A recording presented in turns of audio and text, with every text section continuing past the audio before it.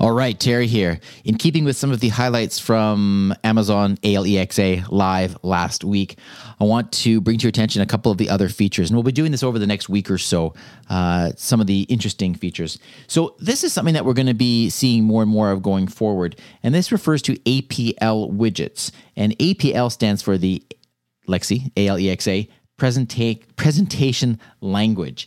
And what these widgets are, they are available to customers later on this year, and it's a way for us, customers or consumers, to interact with content from the home screen of the Echo devices, obviously with screens.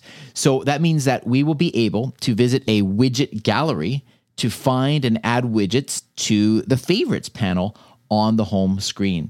And as of now, developers can start to build these features into their skills.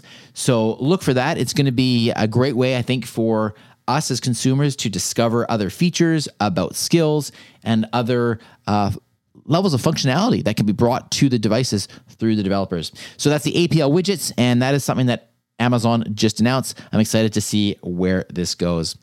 Quick reminder, tomorrow, The Voice Den happening at thevoiceden.com, 5 p.m. Pacific. It's entirely free, sponsored by Amazon Lexi and Google Assistant. Thank you for your sponsorship to both of those companies. And following that, we are going to be experiencing an augmented reality experience using spatial audio and spatial web.